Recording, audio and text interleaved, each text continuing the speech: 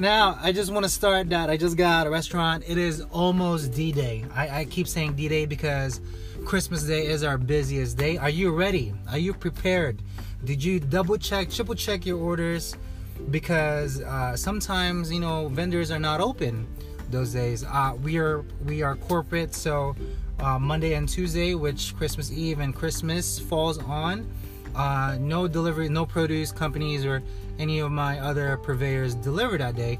So I had to compensate by getting everything in-house literally this weekend. Now, hopefully you are as prepared as most people are and already looking into the future. If not, oh man, hopefully you can bear it out, but it's not a wise thing to do, that you're just kind of trying to float while you're getting busy. Now, just to give examples, for Christmas Eve, we'll typically do, I don't know, 15, 20,000. It's not really that busy. But Christmas Day is where we'll see upwards of 36, 37,000. And that's when it kind of gets hectic.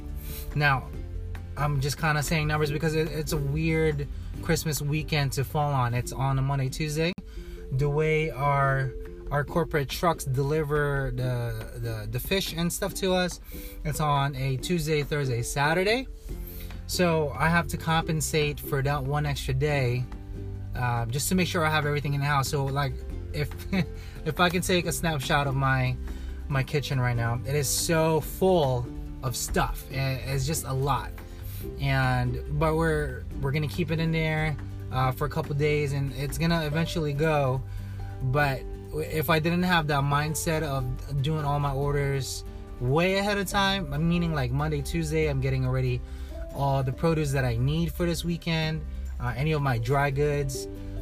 But it's just, man, I can only assume if you're not as prepared and not as ready like that pressure and that feeling of things running out on Christmas Day is just devastating. But anyway, like I mentioned, are you ready? Are you prepared? Did you tell your staff what you need to accomplish? Did you go over sales? Did you go over your P&Ls from last year? Those are the things that you should look on when setting up for success. Again, we are Salty Pork. I am Salty Pork, rather. You can find all our stuff at Pork and Wine, 2 periods in a word, and that's on our Instagram. You can find all our YouTube stuff in there. You can follow along and such. But yeah, keep at it, and then hopefully you guys will be with me as we go through this journey, and I'll tell you guys like day of what's happening. It's gonna be a good day. For now, peace out.